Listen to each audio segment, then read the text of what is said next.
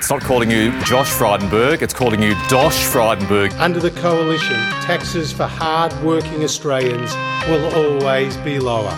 You know, I don't hold a hose, mate, and I don't sit in control room. They're answers that only can come from Victoria, I'm afraid, because that's not my job. But I ain't spending any time, though, because in the meantime, every 3 months, a person is torn to pieces by a crocodile in North Queensland.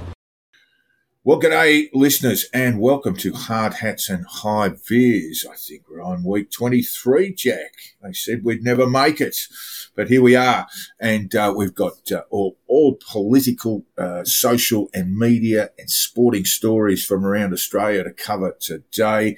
And joining me, as usual, is Hong Kong Jack. Happy birthday, Jack. Thank you very much. 67? 67. It's not quite dinner for two. No. It's ticking them over, though, you know. Ticking them over. And I believe in honour of this momentous event, there's a public holiday in Hong Kong. Well, one of many. Yeah, it's one of many. I thought it was appropriate that they should declare a public holiday for my 67th birthday. But Absolutely. It's also Autumn Moon Festival, which is... the pubs will be open all night, by the way, yeah. Which means that it's meant to mean kind of the end of summer. The humidity's supposed to start dropping from tomorrow on, but it doesn't quite work like that. Yeah, no, look, climate doesn't quite follow the calendar. But, look, happy birthday. I hope you come to the show full of celebration and joy. Of course, as we covered in our Around the World show last Friday, the Queen is dead. Long live the King. Charles III is our new head of state in Australia. And we're getting absolute wall-to-wall coverage in the media at the moment, to the point, I think, of some frustration for some people. But there was some media reports of note to cover yesterday, including proclamations being read out in all state and territory parliaments, on the steps of our parliaments, to sizable crowds. Wanting to get a moment in history. The proclamation, of course, was to announce that our new head of state, our new monarch, the King of Australia, is Charles III. Well, it's been getting a lot of coverage around the world, and that's because people are interested in it. I think there's no problem with the wall-to-wall coverage, because I think people want to watch it. Oh, look, there's a very serious aspect of just being part of history, regardless of what your views may be on the monarchy. That as we said last Friday, the common figure in our lives in terms of political leadership was Queen Elizabeth II. I mean, she was crowned 10 years after my birth, and she was just that. She's always been there, and now, of course, she's gone and will be replaced by her son, her oldest son, who people have got to know quite a lot. I mean, he was educated at Timbertop School, Geelong College, I believe. Geelong Grammar, actually. Geelong Grammar. You know, I always get them mixed up. And he was educated here briefly in Australia, and has been to Australia on many, many occasions. And it's almost like we sort of know the fellow. There was a bit of media yesterday before he made his speech, his televised speech. There were various minions hanging around, putting things on the desk. Did you see that? And he was sort of sending them, dispatching them off. Minion.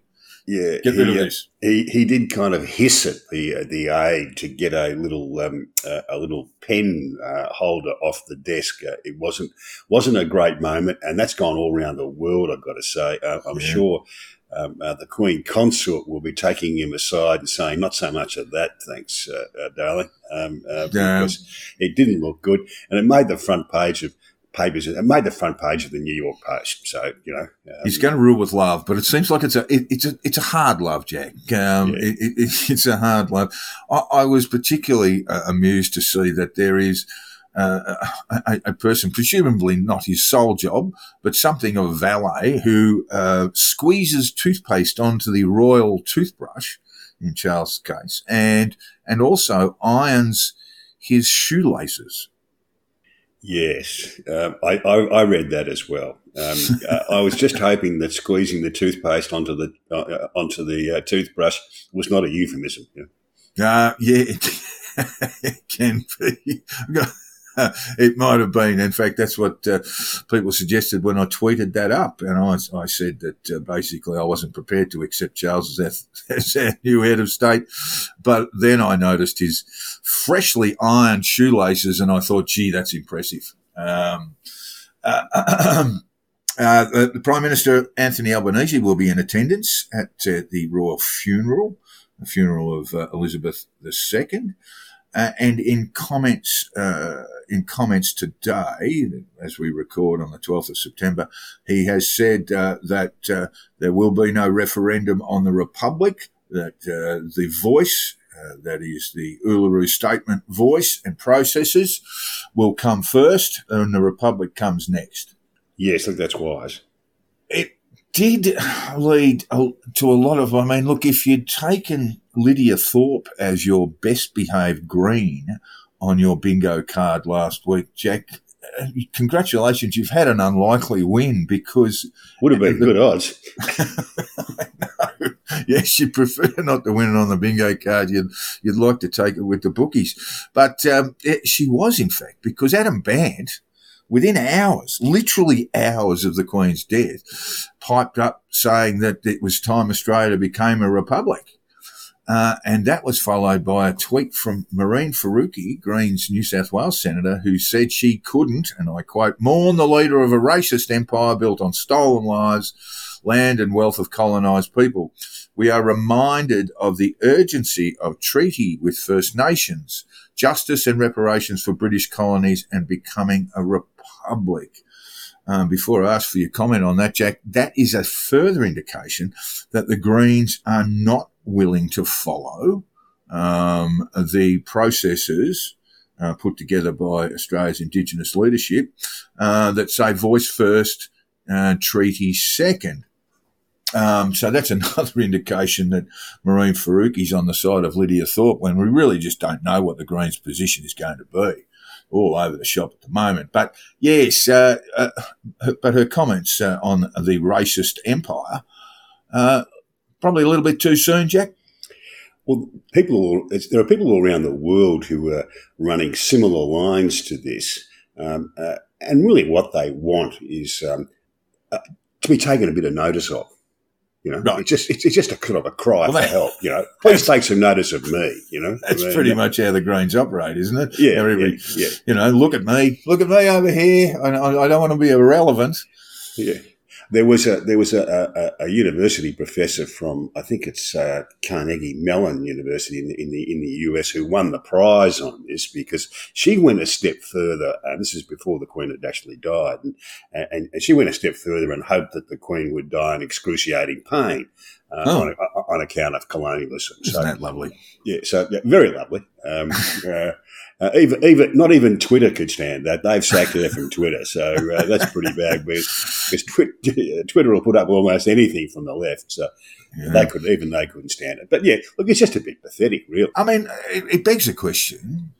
How many generations do we have to go through before the business of, let's say, slavery and colonialism expires? Elizabeth was a very young queen in 1952. Slavery had been abolished in the UK or Great Britain in the early 19th century. And while there may be members of her family, ancestral, who did benefit from slavery and colonialism, where's the cutoff on this? Is there no cutoff? It doesn't seem to be, does there? I actually decouple colonialism and slavery. Slavery still exists today. It's just done by coloured people to other coloured people. So we're supposed to ignore that. But colonialism and slavery aren't the same thing. You look around, and particularly British colonialism, and they left a pretty good legacy almost everywhere they went. You look at the successful countries in the world today, the US, Canada, Australia, New Zealand, Singapore, all successful countries, and they all were British colonies. Yeah, and you look at Asia and you say, three of the great cities of Asia are Mumbai, Singapore and Hong Kong. British cities, really. Yeah, I guess that's not to ignore the fact that, there were terrible excesses that went on through colonial periods. I mean, the great moment of British shame really should fall in Jamaica. There are others, of course. Yep. But essentially what you're saying is that what the British left were structures for the management of countries as they moved into independence. That is, independent courts, separation of powers, elected parliaments, and those sorts of institutions have held countries who have gone through independence in Africa, in the Caribbean, throughout the world, have held them in fairly good stead. They had. They left the building blocks for human rights. And this is true around the world. Wherever you have these things, the human rights situation is not too bad. The rule of law, some kind of representative government, a free press or free-ish press, and a decent private property system. And the Brits left that wherever they go. If you ask yourself, why is Malaysia so much better off than Indonesia? And the difference is that the Indonesians got the Dutch and the Malaysians got the Brits.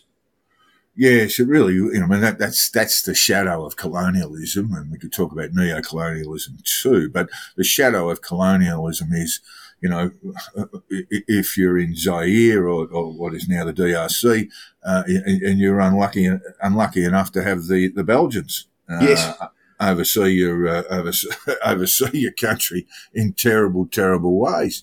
The Belgians or the Portuguese. If you got those, you were in trouble. But if you got the Brits, that was the best thing that could happen to you.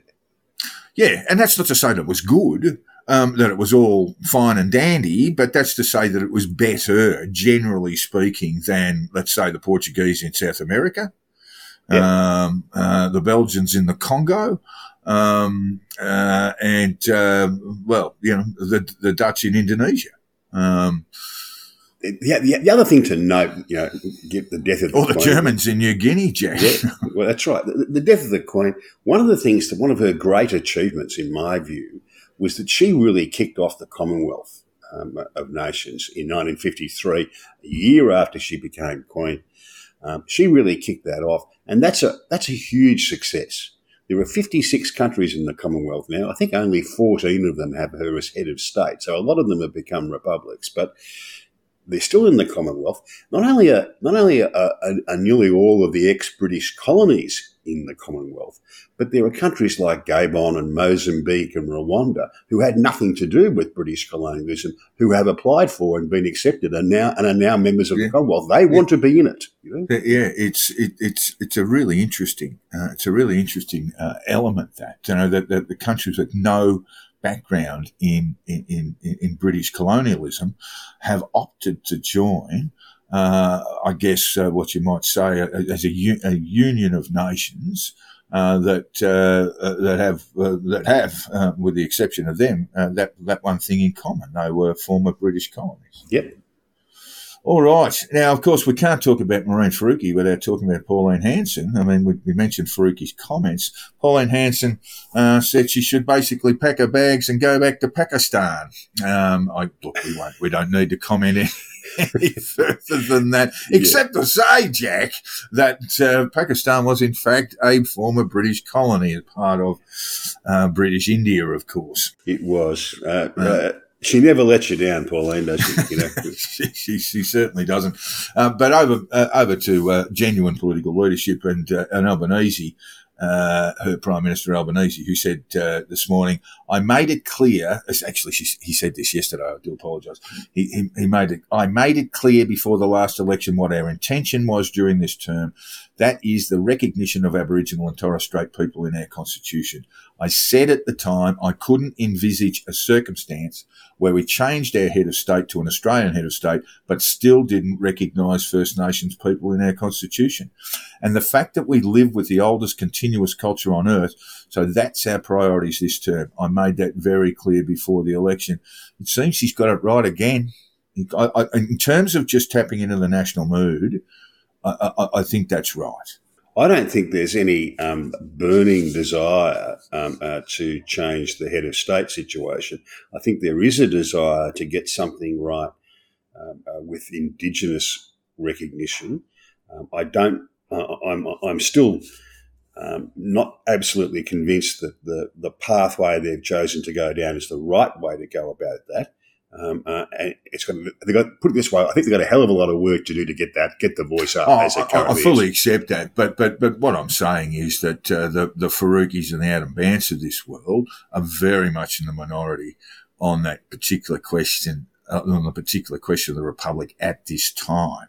That this is really not the time. I mean, it's okay to discuss it, but for our political leadership to be discussing it, it is clearly not the right time. Might I suggest, Jack, that the arguments for a republic might grow the longer we get into Charles III's reign? That could well be the case. He's certainly, as Prince of Wales, he had a sketchy idea of the separation of powers. He was a bit inclined to be jumping in and wanting to let everybody know what his political views were, and that is not a good plan. No, it can't be. I mean, we talked about the history of this. Elizabeth's uncle, Edward VIII, in his brief reign before he abdicated, he was basically refusing to accept the advice of the government of the day at a particularly intense period. Just as on the preliminary years before World War II, and it could have been disastrous. And I think, as you suggested last week, it was with a sense of relief that he abdicated. So these things, and it doesn't make the monarch a rubber stamp, does it? It allows the monarch to ask questions of the government about the advice that he or she is receiving, in this case Prince Charles III. I did note today that Prime Minister Albanese has said that King Charles III should be making his views clear about climate change. But I suspect they will be tempered going forward. Well, I suspect Prime Minister Albanese saying that because he thinks that Prince Charles' views on climate change accord with his. The problem with this is they don't accord with everybody's. And what happens when he starts saying things that, say, Prime Minister Albanese doesn't agree with? You know, in 70 years on the throne, one of the great geniuses of her reign was that we really didn't know what the Queen's opinions were.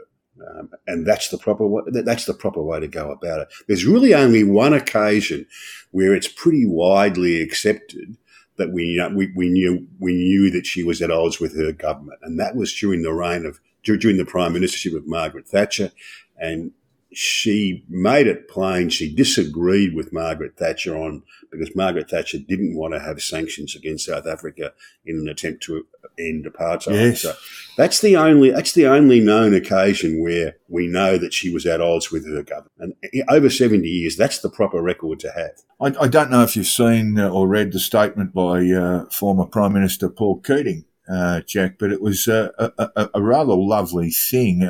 It's not too long, but I won't read it all. He refers to her sense of public duty, that she attached herself to the public good against what she recognised as a tidal wave of private interest and private reward, and she did this for a lifetime, never deviating.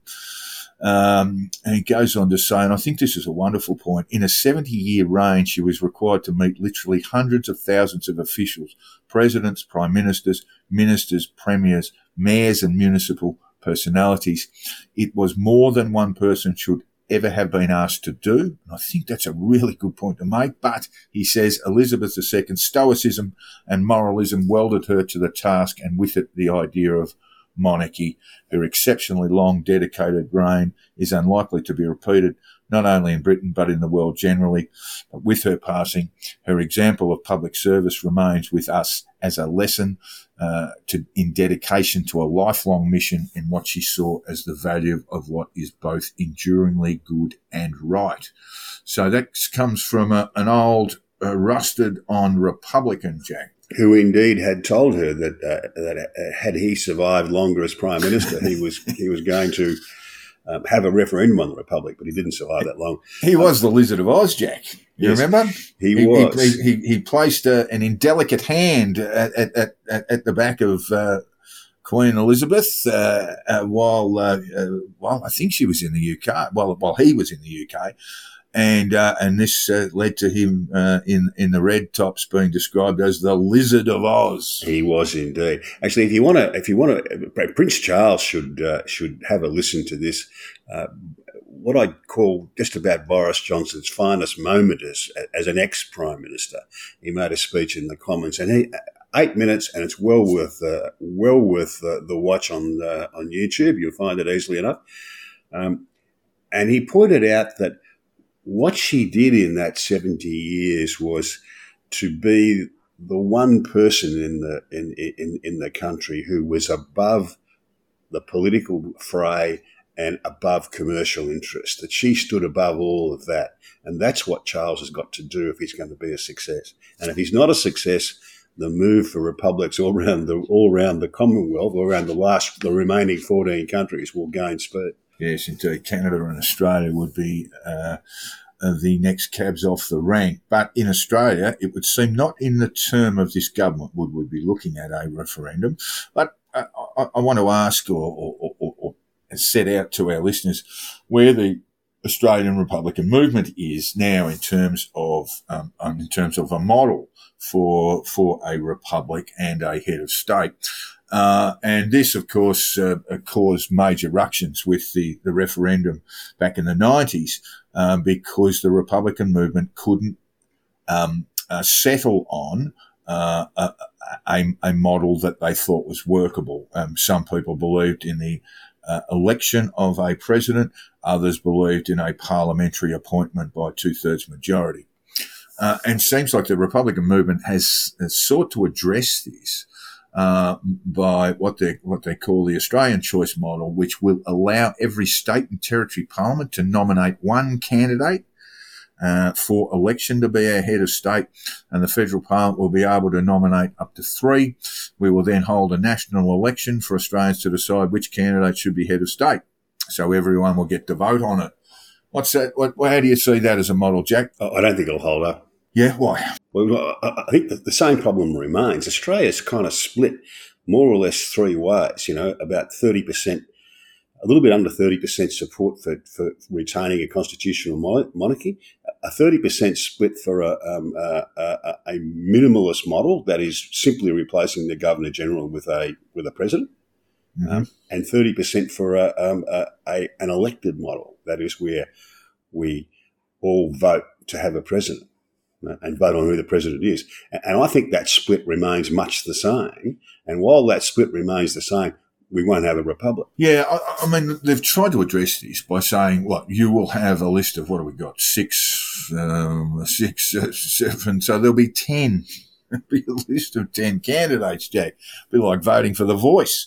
To see, and that the states are going to throw up their own likely people. So that could be a bit of a nightmare in itself when you're talking about getting a majority for Tasmania or South Australia, for example.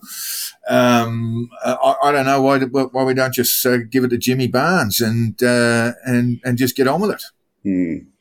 Yeah. The Republican movement says that the president would act as a Governor-General, take advice from the government of the day, so the role itself would not change, and under the model could be removed by parliamentary vote in the case of proven misbehaviour or incapacity. So we're talking about, 23rd Amendment sort of stuff, Jack. I think it's 23rd Amendment, where presidents may be punted due to being droolingly insane. Never been practiced, of course. A republic would require significant constitutional amendment, not all of it that would be subject to a referendum. The referendum would take a sort of single question approach, I imagine. But here's something that caught my eye today, Jack. The Australian Republican movement proposes the incorporation of gender-neutral language throughout the Constitution, which is dominated by he's. So he, she, him. Yeah, we start having all those pronoun problems. My recollection of the law on this is a little bit shaky, but I think all of the states and the federal government have what they call Acts Interpretation Acts, which already cover this. It generally says something like any reference to he means he or she, et cetera, et cetera. Universal, yes. Yeah. No, I just found that to be a nice little point of trivia there, and there's almost a column in that. I think there probably is. Yeah, it was news to me. Besides, it'll give you an opportunity to have a free swing at Peter Fitzsimons, which is always fun. And that was my next point, Jack. The role of Peter Fitzsimons, who's the AM chair, the Republican movement chair. He is a divisive character, and I suggest that is perhaps not where we want to be, not the sort of leadership we would require. Well, he's a divisive character because he is so certain that he is right on every occasion, and he's intolerant of anybody else who has a view or who's not as modern as he is, who hasn't caught up with his opinions on things. So that's not calculated, in my view, to swing people in behind his movement. Look, I did look at the committee there, and look, I'm happy to say it. I'm an avowed Republican, and I actually support the election of a head of state. But when I looked at the ARM committee, I'd have to say, Jack, without being unkind to any of them, that we're not talking about the nation's best and brightest. Well, I guess I am being unkind. We're probably not. I mean, the thing with a divisive character like Fitzsimons is he's good at talking to the already converted. But what he's not good at is taking people who are neutral or perhaps have a different view and calmly explaining a point of view that they may come to agree with. Yeah, it's that ability to persuade that I would say he just does not have that talent. Where would you go? Can you name one or two who might be better? Malcolm Turnbull, perhaps. I know he's had a crack. He'd be a veteran, but he is a very eloquent fellow. He's a possible. I suppose that's true. He's a possible.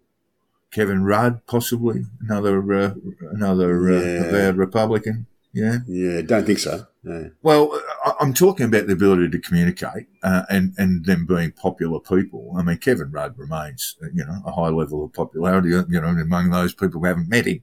But that's what you need. That you need, people in the political sphere. They can't be entertainers, actors. With the exception of Jimmy Barnes, of course. They can't be entertainers, actors, those sorts of people because they're too quickly derided. They need to be political figures with the ability to persuade people who might be on the fence or hold a different view. It's much more likely to happen if there is a political leader from the conservative side of politics who takes this view. Yeah, that's why I come up with Malcolm Turnbull. Although yes. Although there's plenty of people on the conservative side of politics who don't believe he ever belonged on the conservative side of politics. That's the weakness of Malcolm in that regard. If John Howard could be persuaded to change his mind, he'd be the ideal person. But he's not going to change his mind. I can't see that happening, Jack. No. Either John Howard's been a constitutional monarchist since he was 2, and he's not about to change anytime soon. All right, So look, this I suggest to wrap this discussion up. The best way to approach this is in a year or more. that's when you get underway with promoting and educating. Of course, we do have an assistant minister for the Republic, Matt Thistlethwaite, who's actually a pretty talented politician. I suggest you go very quiet on this for a while, Jack, and then we wait and see what happens with the new monarch, and then the nation can have a conversation. That'd be a great job, being Assistant Minister for the Republic. I mean, you should just sit back and do nothing for a couple of years, you know. Very busy, Matt, boss. You know? Matt, go and have a look at some republics around the world, and fact finding, all that sort of stuff. Could be a very, very good job for Matt there for a little while, not having to do very much at all. In fact, Elbows just told him, don't do anything for a little while. Yeah. So yes, he'll be able to put the feet up in the office there. Stephen Rice is one hell of a journalist and a good friend of mine in today's Oz, has reported that the $1 billion a year golden ticket, that's perhaps a nickname for the visa scheme, will be axed. Now, the golden ticket visa scheme, and correct me if I'm wrong, Jack, because this is your bailiwick. If you come to the country with $5 million in cash and assets, you can qualify as a significant investor, and there's a special visa, and you've got to bring $5 million minimum into the country. And there's no, unlike most visas coming into Australia, there's no age limit, so you can be 75 if you want, you know. Right, okay. And not a single applicant in the past 10 years has been rejected under the character test, which is something Stephen's been working on. So if you've got $5 million, it really doesn't matter what your background is, or so it would appear. But if you've got $5 million or more, you come in and you get a bit of red carpet treatment. Seems perfectly fair to me. Everyone knows that people with $5 million have got impeccable character. Exactly right. Yes, they've got $5 million. Very good reasons to be of good character. But of course, that's not right. I mean, you've got organised crime figures and so forth who can come into the country, and it would seem that over the period we've had more than 7,000 citizens from one particular part of the world, where there are a lot of people, and not one of them has been rejected under the character test. So that seems to be a good thing that we get rid of this. But it is something that a lot of countries around the world do embrace. You know, bring your cash and you can come on in.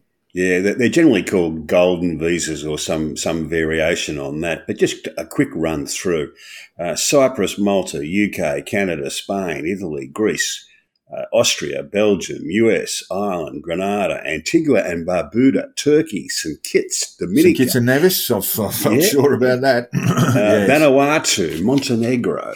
They all have, and that's just a quick, from my memory pretty much, a quick run through of other countries who have a similar kind of visas. And there's nothing wrong with the idea. You've just got to run it properly. And personally, I don't think it's been run very well in Australia. It was run by the Home Affairs or Immigration Department, but the Department of Trade Foreign Affairs and Trade have stuck their nose in for a while. Yeah, that's right. They do overlap a lot, don't they, in immigration matters, yeah. And there were tricky things. You talk about the 7,000 Chinese. There were tricky things about in the way that the significant investor visa works, is that you're supposed to look back and say, well, where did the money come from? And when you're dealing with Chinese applicants who've got plenty of money, well, the reality is none of them had any money, or their family didn't have any money in 1979 because there was no money. Before the opening up of China, all the money that's around, splashing around, that can be used for these sort of visas was made after 1979, or generally well after 1979. So, and it wasn't all made in under Marquess of Queensberry rules. Let's put it that way. Yeah. Yes, it's a very good point. Look, I can tell you that Cyprus is a major centre now for Russian oligarchs establishing themselves there, and organised crime figures as well in Cyprus. You mentioned Antigua and Barbuda. You mentioned St. Kitts and Nevis. It's very prominent in the Caribbean. the Caribbean, and this is a knock-on effect of essentially of the UK joining the common market back in the early 1970s, is that all of a sudden these islands who had their sugar crop that was routinely snaffled by the UK, taken away, was just basically that's how their economies functioned. Grow the sugar, sell the sugar, and keep moving along. And then when the UK joined the common market, a requirement of the common market was that the UK would have to source its sugar from elsewhere. So that immediately obliterated these economies, small island economies in the Caribbean. And that led them to say, well, what are we good at? Well, we're good at tourism. And then you think, well, tourism can fluctuate depending on, bad weather and all sorts of issues. So some of them, and St Kitts and Nevis was the first of the countries, determined that they would have an economic citizenship program. So that basically means that you would either invest in property that was approved by the government, or that you would come into the country with a significant amount of folding stuff and be granted citizenship. In fact, you didn't actually have to come into the country, Jack. You could have just invested in the country and be granted citizenship. Yes, that's still the case. Certainly it's true of Cyprus that they are a landing spot for Russian organised crime, but they're not the only country where that's the case. I mean, if you go to Thailand these days, you can't move for Russian crooks, but. Well, I'd say that if you look at Monaco, Jack, there are more Russians there than there are Monegasques. I mean, basically you have to basically push Russians out of the way to find a local. Yeah. Generally speaking, I actually don't think there's a problem with having one of these golden visas in your country. I just think it's got to be better run than the Australian one has been up until to date. And more generally speaking, the minister, what's her name? Claire O'Neill. Yes. Has announced that they're going to look at the whole visa processing system because it's become too slow, too complicated, and it's made Australia a less attractive destination for migrants. Yes. They're, potential migrants, and I know this from Hong Kong, potential migrants are looking at where they might move to and deciding, look, Australia's just a bit hard. Just get a bit too hard. It has had I wrote about this last week, it has had the sort of skull and crossbones on the borders for some time, metaphorically speaking. And now we have people who've just recently, Australian citizens who've recently applied for passports, although that's a DFAT matter, will know that there are significant delays in getting them. And then imagine, so let's say, Jack, a student from Hong Kong wants to study and work in Australia. How long would that take for that visa to be processed? Well, as an average, the student visas come through relatively quickly because they're really quite easy to get. The skilled migration stuff can just take too long. It can take a year. That just makes Australia uncompetitive, and that's just it's really a question of getting the process right. And Claire O'Neill, I think she looks pretty promising as a minister, I've got to say. She's an ex-McKinsey type, and they're normally reasonably smart. And she won a Fulbright scholarship to Harvard to the Master of Public Policy. And like you, she's from the publishing empire. Her mum was Anne O'Donovan, who you probably knew from the publishing days. Yes. Well, yeah, I didn't know her, but she's a significant figure in publishing. What about decoupling immigration from home affairs, Jack? I mean, I think that needs to happen. Yeah. It just seems to me that now that we've got this super ministry that was created for no good reason other than to satisfy Peter Dutton. To sell some black shirts. and crank out a few medals.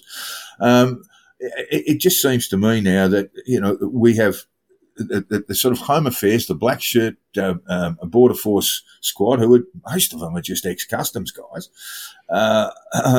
is sending a message to the rest of the world. And with the rest of the world has a limited, skilled and talent pool. And we need to get into that. And we can't really have we can't really have these kinds of impediments, even if they are metaphorical or symbolic. Australia's had one of the best run migration schemes, for 20 years. And it enjoys much wider support locally, like as in Australia, than most immigration schemes do in their own countries. So the basics of the scheme are quite good. It's just not been particularly well run. The processing's not been good enough. All that needs to change. And in my view, decoupling home affairs from immigration would be a step in the right direction. Getting back to having specialist migration people running the show. Absolutely right, Jack. We couldn't agree more on that. And on your birthday too. In fact, that is exactly what I wrote in my column last week. For our New South Wales listeners and others just generally interested in politics, there was a Guardian Essential poll published today. A very small sample, by the way, but trying to determine an outcome in the state election, which is not going to occur until March 25, 2023. Only 661 respondents in the Essential poll. The Essential company does very good work, but that is a very small number. So you've got a margin of error there that'd be hellishly large. But it showed that 36.4 would put the coalition first on their ballot, and Labor 32, with preferences, and this is always where polls start falling over. It shows there's a prospect of a hung parliament looms. Well, polls suggest hung parliaments all the time, but they very rarely happen. But it's what it's showing is a decline in support for the coalition, but perhaps not as bad as some people might have thought. Yeah, I would have thought they were in a lot of trouble, but on those figures, maybe they can hang on. But as you say, the poll's a very small one, margin of error high. My view of it is that Labor leader Chris Minns is the best thing that they've put up the best fellow they've put up for a while. Yeah, he's good. There's no doubt about it. He looks pretty promising. He does look the goods. Saw a nice little video of him yesterday teaching his little fella how to ride a bike in a park. Okay. Yeah, nice little bit of fluff there for his Facebook page and what have you. Look, those numbers, I guess what it does do is confirm, what are we at there? 69% of voters will vote for one or the other of the two major parties. And that is very much in line with federal and state polling or actual results in state elections and federal elections going back for a little while now. Yeah, and that means the other 30% are going to decide who wins the election. Yeah, and that's pretty much it. So, I mean, people will vote tactically. It's probably good news for the Greens. It might be good news. It's not good news for the UAP, Jack, because they just deregistered. They just deregistered their name, and there are all sorts of constitutional electoral experts who are coming forward saying, I don't think they can re-register before the next federal election under that name. They can call themselves something else.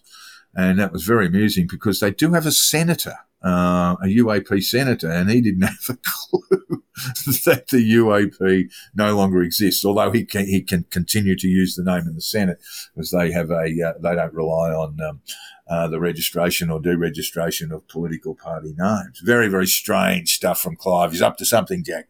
Yeah, the minor parties are always a source of great amusement. It was really funny. He was interviewed, this is Senator Babbitt. He was interviewed in The Age, and they said, do you know that your party's been registered? He said, that's not happening. You can't be serious and all that stuff. And they said, well, just go and have a look. And he said, just 1 minute. And he came back and goes, we have done that. I'd forgotten. It was a lovely moment, which we'll be covering in the conditional release program very, very soon. A lot of this remains to be seen. What we are seeing at the moment in New South Wales, Jack, is we're going through a process, an independent investigation into parliamentary standards in regard to the prospect of bullying, harassment, sexual harassment, that sort of thing. And there is some concern about it because it effectively gives people a free hit. You know, people who might be disgruntled with their bosses, who might be elected representatives, can come forward and take a bit of a slap back. And it's really gone all over the place. There are allegations against Greens MPs, Labor MPs, and of course in the coalition. Mm. Yeah, well, there's never any shortage of the less than gruntled in politics. So that's why these inquiries are generally a bad idea. Yeah, look, it just depends on how they take evidence, though. And what's been criticised about this investigation is that there is no ability to cross-examine or test the claims of those coming forward. And I think there is an issue there in terms of just natural justice. I think that's right. Yeah. Yes. All right. Now, look, just in my particular part of the world, are very close to it there, and many people around the country will have heard of this. There was a car crash just outside of Buxton, about 100k south of Sydney, with 5 dead teenagers driven into one car, aged between 14 and 16. Terrible tragedy. And the 18-year-old driver, his name is Tyrrell Edwards, has been remanded in custody. He was a P-plate driver. He had a bit of a history of speeding and having lost his licence, and he was driving with a 4-door cabin, and all 5 passengers, it would seem, were not secured by seatbelts, and the truck hit a tree. And it's just a terrible piece of news. This is sort of close enough to me to have that sort of ripple effect where there is sort of profound shock where I am in this particular part of the world known as the Southern Highlands. And one of the comments from one of the children was, look, not one of the victims, obviously, but one of their friends was, look, it's the Southern Highlands and there's nothing to do. And that is nothing else to do. They were going on a Macca's run. The six kids, including the 18-year-old driver. And he was it would seem, going a bit too fast. They weren't secured in the vehicle with seatbelts, and it's led to this terrible tragedy. And it's led to a discussion about what can be done. Jack, I know some states limit the number of drivers that a P-plate can take, a number of passengers that a driver on green P-plates in New South Wales, which means you're 1 or 2 years out from getting your licence. Possibly something like that. I mean, in the end, what we're dealing with, I mean, Tyrrell Edwards is a young kid whose life will be ruined by this, and he's almost certain to get a custodial sentence, and a fairly significant one. He's been charged with 5 counts of dangerous driving, occasioning death. What can be done? I mean, young people think they're bulletproof. That's the first thing. The second thing is these country towns, there's not a lot going on. And this accident actually occurred, I think it was a Tuesday night. Yeah, well, I grew up in country towns, rural towns in Victoria. Anyone who's my age who grew up in those sort of country towns will be able to sit back today and think about it and remember 4, 5, 6, 7 young people who you knew who didn't make it through to 30 or so. And this in the day, so not to put too fine a point on it, Jack, the cars were pretty ordinary. The roads were often appalling. Very little signage on the road or on the side of it. But it still tells us this event. It still tells us that these multiple tragedies can occur on our roads. Good thing is it happens a hell of a lot less than it used to. That's true. But some of the things you're suggesting, I think, are good ideas. But there's only so much you can do because young people love to be idiots. Well, I mean, it's great fun. You and I would have gone through that. I remember sitting in the back of a ute going down a freeway at 100 kilometres an hour. You know, I mean, it's just nutty stuff. You look back and you get the chills. But, you know, that's just sort of the way things are when you're 18, 19. You just think nothing's going to happen. There'll be no consequences. Yeah, I did enjoy like to hear anyway. There's nothing very good about any of this, but one of the parents of one of the 5 teenage victims has come forward and said immediately, actually, that he did not blame the driver, and he immediately understood that this was a terrible tragedy that really could have occurred to any one of us at any stage in the juncture along the journey when we've sort of done reckless things. Yeah, terrible tragedy. Yeah. It has captured the nation, and it's sent really sort of ripples around the place, and people are absolutely devastated in my part of the world. I don't know that there are too many answers to it other than making cars safer, making roads better, and some of them are pretty awful around this part of the world with all the rain we've had, and trying to impress upon kids that they are not bulletproof. Mm. All right.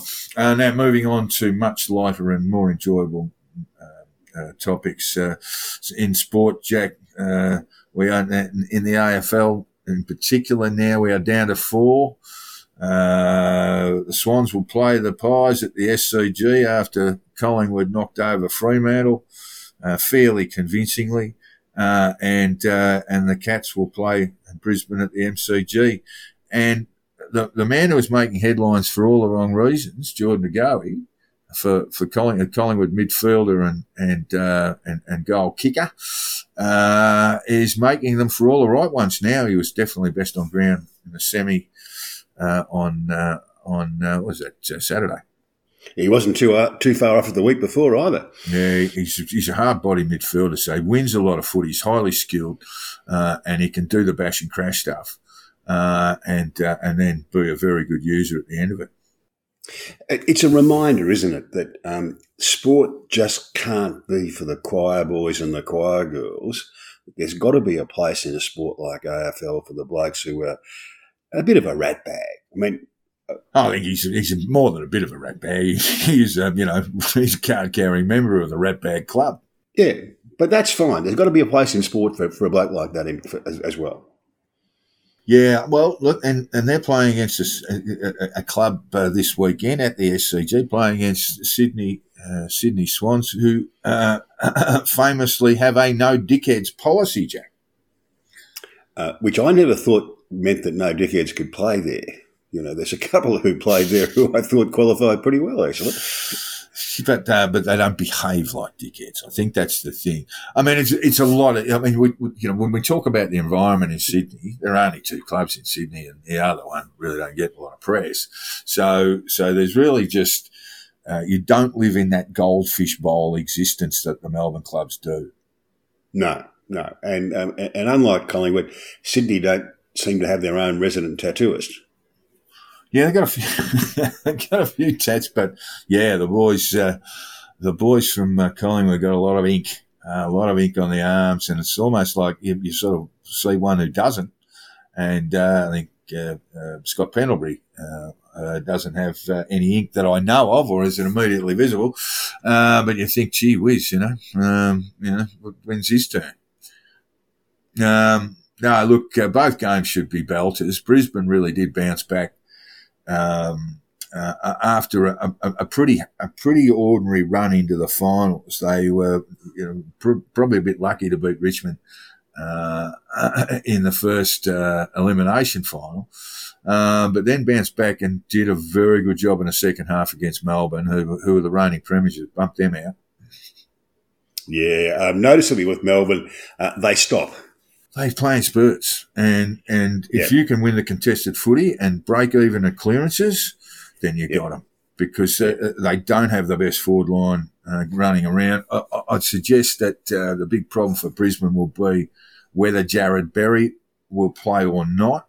He has been offered a 1-match suspension, and he will go to the tribunal. And that is in regards to some. Well, the AFL grades it as intentional contact to the face in regard to an incident, and brings up the issue of gouging against Clayton Oliver when they had a bit of a skirmish on the ground in the third quarter. They might get away with it, but the tribunal tends to be fairly forgiving during the final series, but they need him. If they don't have him, I can't see them beating the Cats. Should be 2 good games anyway. Yeah, all right. In the NRL, the Roosters were sent packing in a spiteful game. It's the Sydney Derby, NRL Sydney Derby, Roosters and Rabbitohs, and multiple send-offs. The Rabbitohs got the chocolates, but Thomas Burgess is facing a 2-match suspension for a high tackle on James Tedesco, and he'll have to spend some time at the judiciary to see if he's allowed to play. An ex-Rooster, Mitchell Latrell, was a hero scoring when the Bunnies had 11 on the field.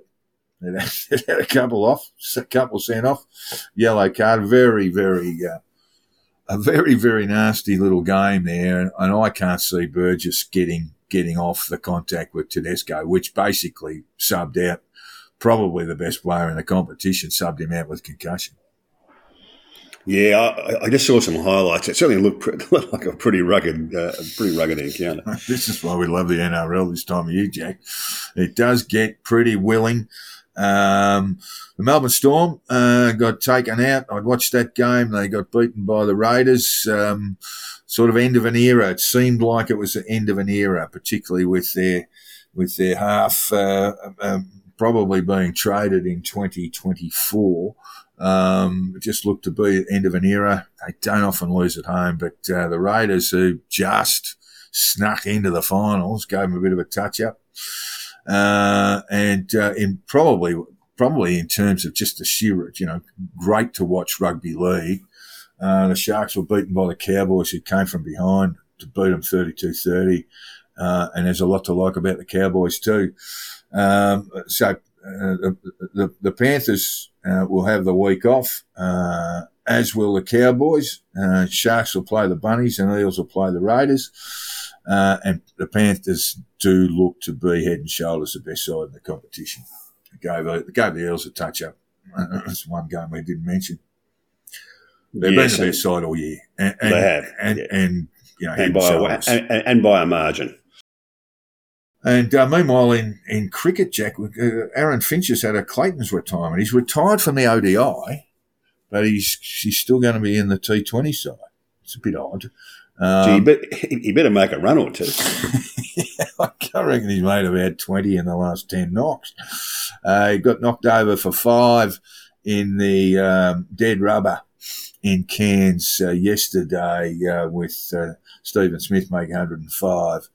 And the Kiwis, well, they loomed, but their batting's a bit fragile. I think the Black Caps have come into this series. It's all over now, just the 3 ODIs, but they'd come in with some games against Holland, and I think one of the other sort of second grade nations, and so they looked a bit unprepared. They've got problems with their batting, the Black Caps, and they've got 2 in Latham and Williamson. They've got 2 guys who are batting 3 and 4, who are accumulators, and they need a blaster. They need a blaster in there to knock the ball around a bit.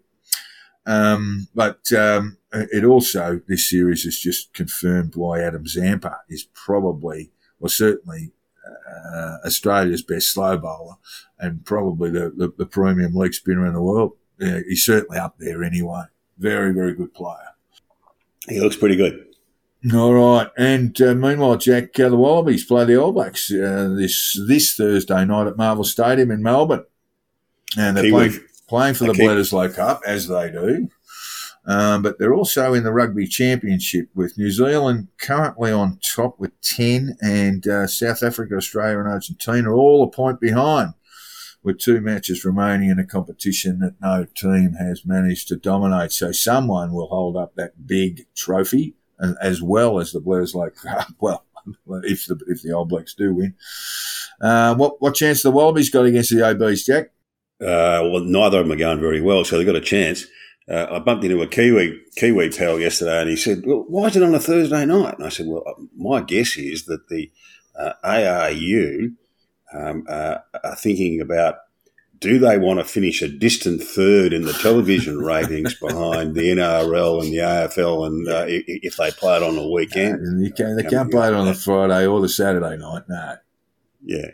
That's just going to be a clash. And no, that's very sensible. And look, they'll get a big crowd in Melbourne. There's a lot of rugby union followers down in Melbourne. Yep.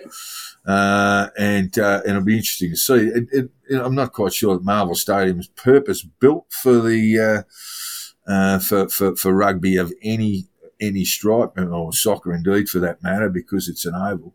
But it is a ground with a retractable roof. So that means the surface will be pretty good. Look, for me, Jack, the All Blacks, didn't they just hand out a pasting to the Pumas in their last hit out after a few losses? So they might have just run themselves into form there. All right, so we got some fantastic footy and sport, and footy in particular coming up, and the cricket. I think Australia have got 3 ODIs against India coming up. So that'll be worth the price of admission there. Aaron Finch, of course, won't be there, and I'd imagine even Stephen Smith will captain that side with the prospect of the big show taking it on as well. Bodgie's become a very handy bowler on top of his entertaining batting. Yeah, I thought they should have persisted with him as a test player as well myself. He's still keen, mate. He's still keen. Yeah. His off-spin bowling now is better than it has been. He's very good all-round cricketer. I mean, he's probably the best fieldsman in the world. But his off-spin has really taken a step up. All right, well, that's it from Hard Hats and High Vis for week 22. Well, except that I think we should give Louise Milligan a round of applause today. Yeah. She told ethics and journalism sort of stuff, Jack. I think it was the Melbourne Writers' Festival, right? And she said that reporters and media outlets must correct any error that they make. Yeah.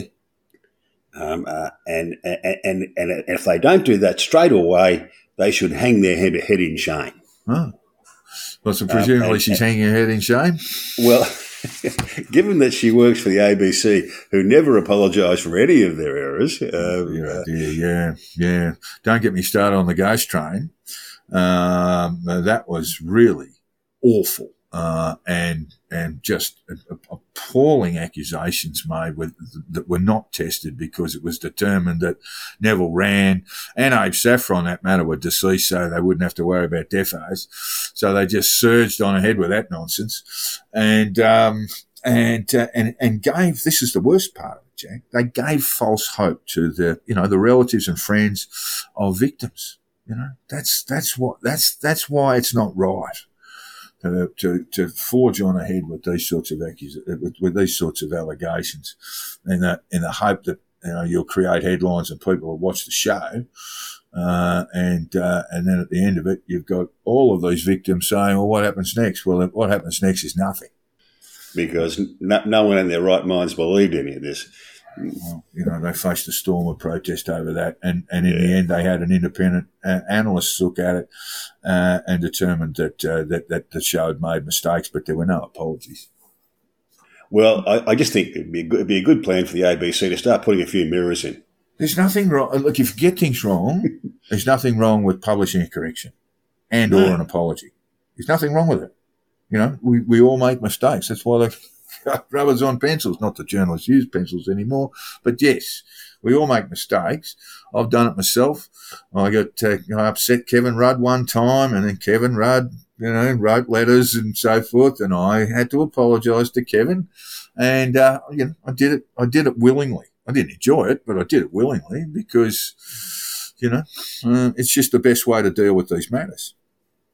Did I get it wrong? Well, I made jokes about the mental health of certain senior politicians, and that's where he came back at me pretty hard. So, happy to apologise. Happy to apologise, happy to retract. Yeah, well, I'll just be looking forward to the next Louise Milligan ABC apology. Louise, but I won't be holding my breath. Louise did some fabulous work in Ballarat. I'll be the first to say that. Absolutely fantastic work there. Some of the stuff about Pell, because she and I both worked in that environment, at clerical abuse environment. I always steered clear of Pell as a potential offender because I thought it was irrelevant. I would get second-hand information and I'd say, look, I'm not here to talk about Pell. What actually happened in the Ballarat diocese was bad enough, just appalling stuff from clerical pedophiles. And very good arguments to be made that it was the worst sort of representation of clerical pedophilia. I always thought there was more than enough here before we went into fairly tenuous allegations against Cardinal Pell. Having said that, I do note that there are civil cases pending or before the courts at the moment that do involve George Pell, so I don't want to jump in on any of those. But my view was, what is on the record was bad enough. You didn't have to do too much digging to find out that there were a whole bunch of senior priests, including Pell, who stuck their heads in the sand about what was just appalling crimes. So there you go, Jack. Happy birthday. Mm-hmm. You're going to have a drink? Big dinner? Well, we've only just come out from the infirmary from having COVID, so yeah. I will see how one of my good wife's up for dinner tonight. We might pop out somewhere just local for a quick bite. Excellent work. Well, you have a great day, and thank you once again. And we just want to say to our listeners very, very quickly, before you turn the dial, if you've liked what you've heard, please give us a review on your podcast app.